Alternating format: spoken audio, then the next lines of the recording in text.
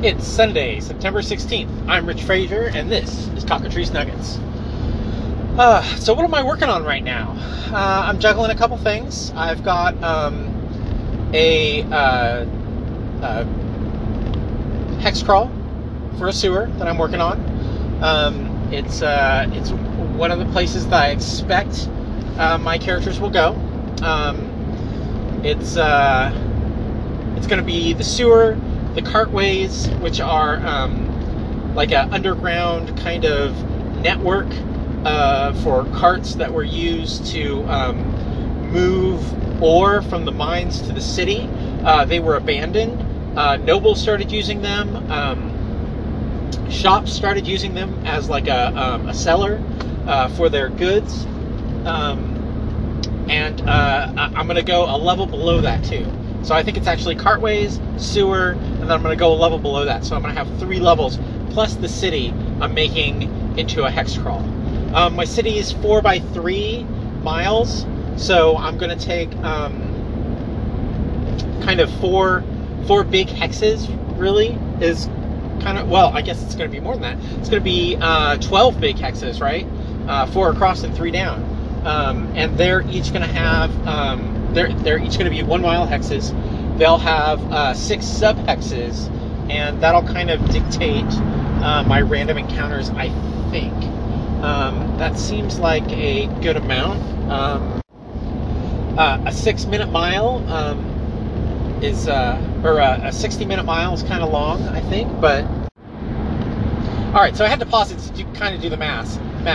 So if I've got 1/6 of a mile, that's 1530 divided by 6, right? That's 255, I think, if I'm doing this right. 255 feet for 1/6 of a mile. That seems wrong. That seems super wrong. Math again, hang on. No, that's totally right. Okay, so now 255 feet divided by 30 is 81.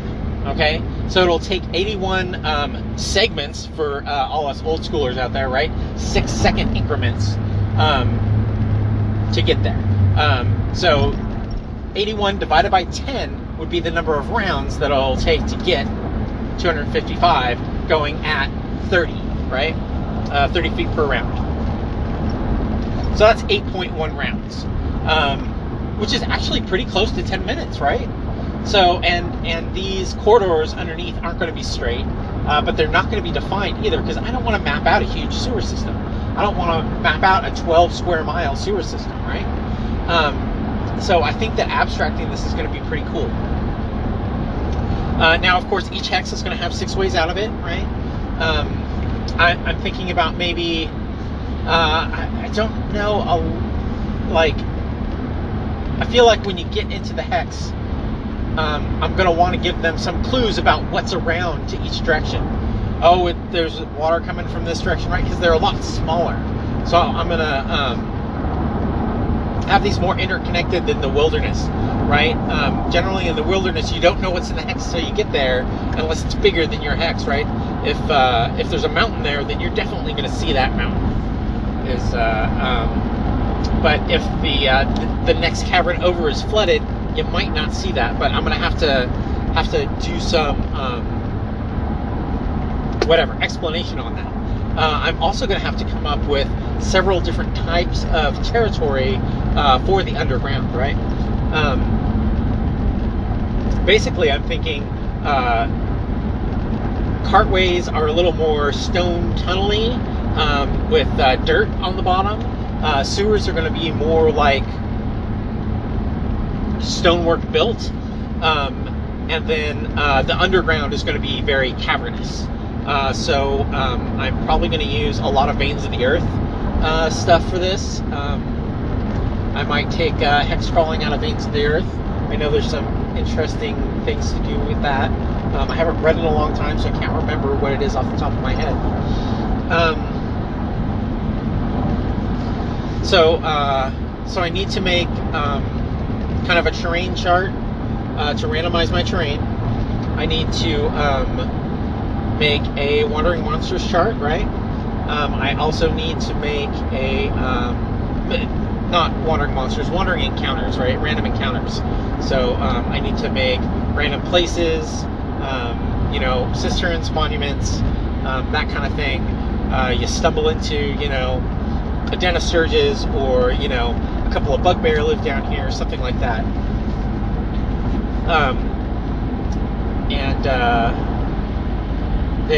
I believe they're going down there again to search for this queen. So I have to put that in as well. Maybe a special item on the table that would relate more to what they're seeking, right? So tracks. I don't even know. I don't even know how they're going to do it. So I'm really going to leave that blank. You know, I'm going to figure out how they're going to do it, and then I'll kind of fill it in backwards. I'm really a reactive GM. I just listened to Pandas Talking Games talk about proactive and reactive GM, so I've got that kind of stuck in my head. So that's one thing I'm working on. My city hex crawl, my urban crawl. I'm going to be using stuff from Vornheim, and I'm going to be using stuff from Dragon Heist. So my next session with Zoback, I'm just gonna like push my players. I'm gonna stand them on the edge, and I'm just gonna push them as hard as I can and see what happens. So I'm gonna have a faction quest table set up, because I know that a couple people want to. I know one player, she wants to modify her whip. I've given her some stuff to do it, but I haven't decided if I'm going to let her do it. I definitely want someone with Tinker's tools to do it. I'm going to make it a high check. Basically, I'm making her a monofilament whip from Shadowrun. And I think I might actually just up it 2 dice. It might be a D10. I don't know. It seems like a pretty powerful weapon, because it is a pretty powerful weapon. So I want someone with Tinkerer's tools to be able to do that. I know a player in the party does have Tinkerer's tools, and they can sit down for a downtime session and maybe make this thing. But I want, I don't know. I think it's going to be a high DC because it's a very complicated machine. I'm going to have to take a look at and see if there's any advice out there for tinkering tools. If you guys got any, definitely let me know. Because, I don't know if I've said this before. A good DM makes up their own stuff, and a great DM steals shit from everybody. So send me stuff to steal, please.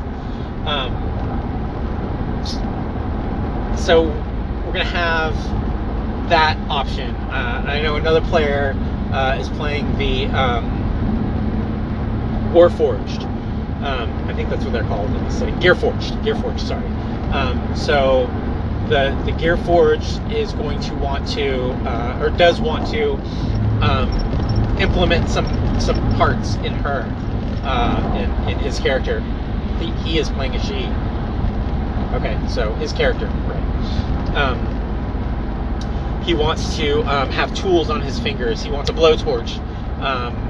He wants like an extra space inside of his guts that he can store things. And I want them to seek out someone to do this to them. Again, it's very complex. So if someone from the party's doing it with Tinkerer's tools, I want to put it up at a high DC. You know, I want an expert level artisan doing these things. So that's probably it. I'll just look at the DC chart and do beginner, intermediate, advanced, expert. That's 4 right there. I think the chart goes up to 30, so that's 6. So I need 2 more levels, which I'll probably just drop on the bottom, because 5 and 10 are pretty useless. I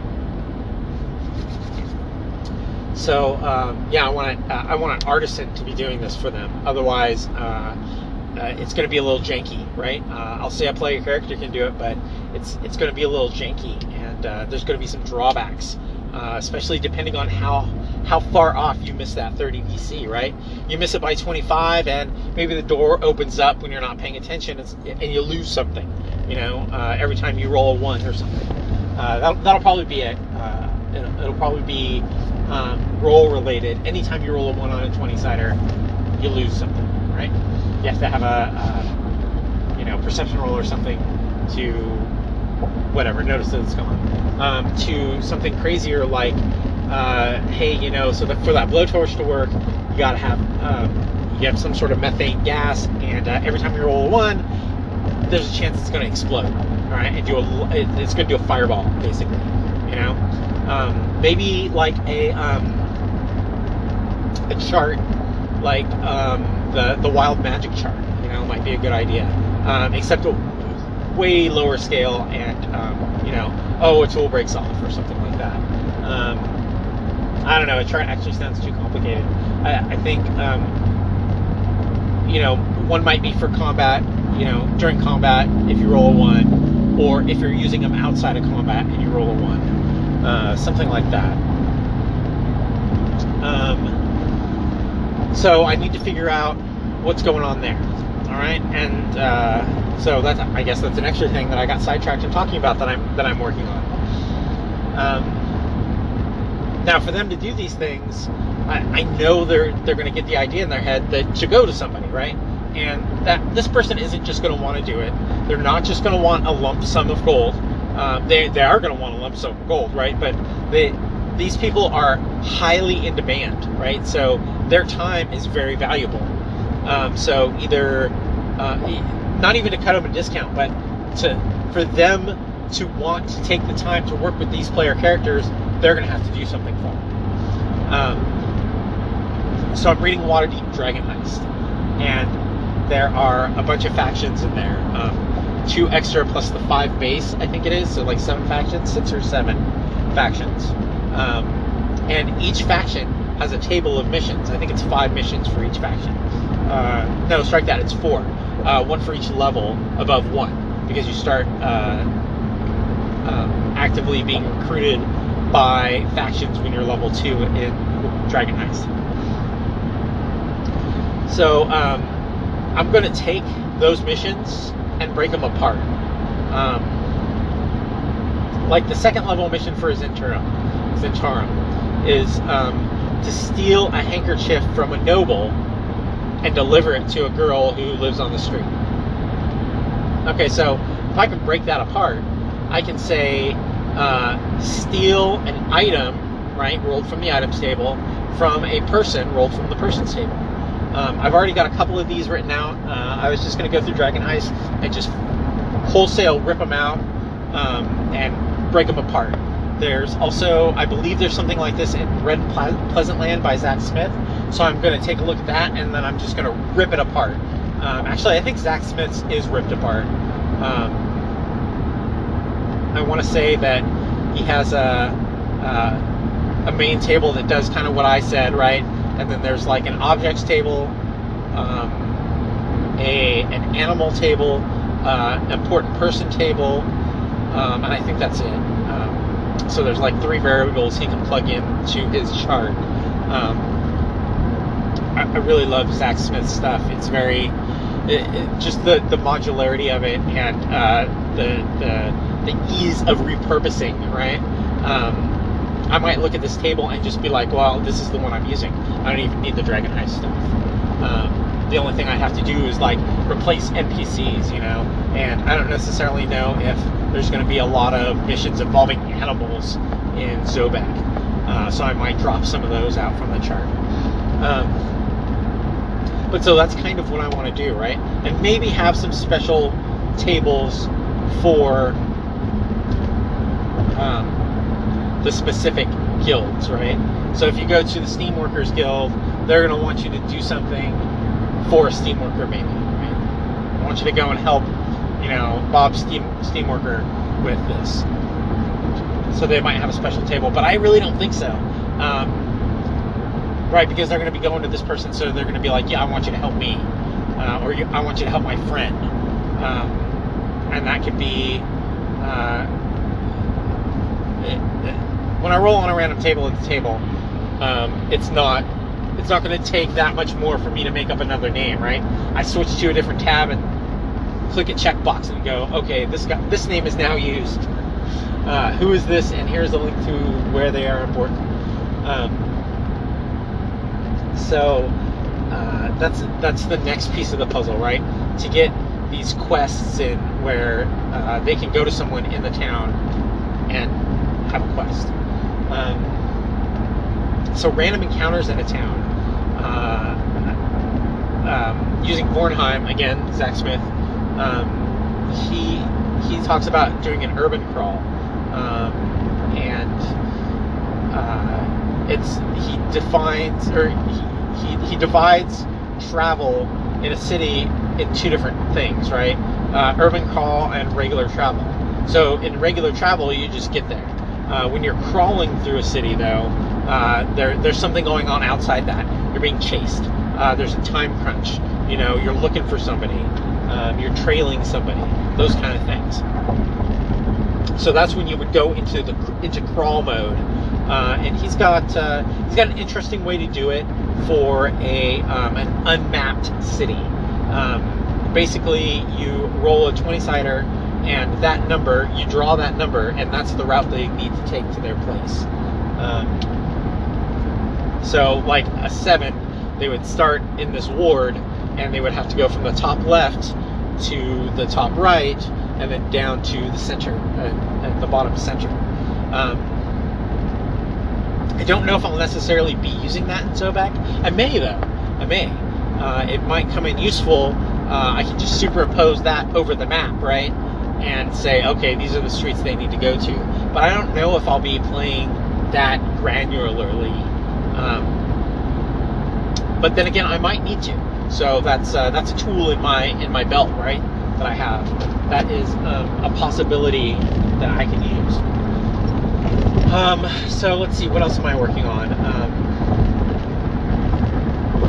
Man, I had a really cool idea for a random table today that I just don't know what it was. It was so your regular random table paired with a 6-sider, and that 6-sider went out to the right and branched off of different things there. I can't remember what my table was for, though. I just did a motivations table, the D20 motivations table, and I was thinking about that, but maybe it was like, I'm working through NPCs right now, so it might have had something to do with that, but it would be like, so using my quests as an example, so D20, result 1 is I want you to retrieve an item, and then there's 6 items listed out to the right that when you roll the D6, that's what it gives you. So you roll D20 plus D6, you get a 1 and a 3 maybe, and it's candle, playbill, handkerchief, right? Because that's the one from the... anyway, so...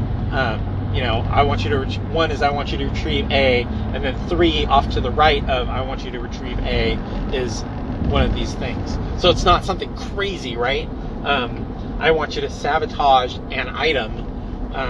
Might come up in, if I have just a big item table, it might come up as I want you to sabotage a handkerchief.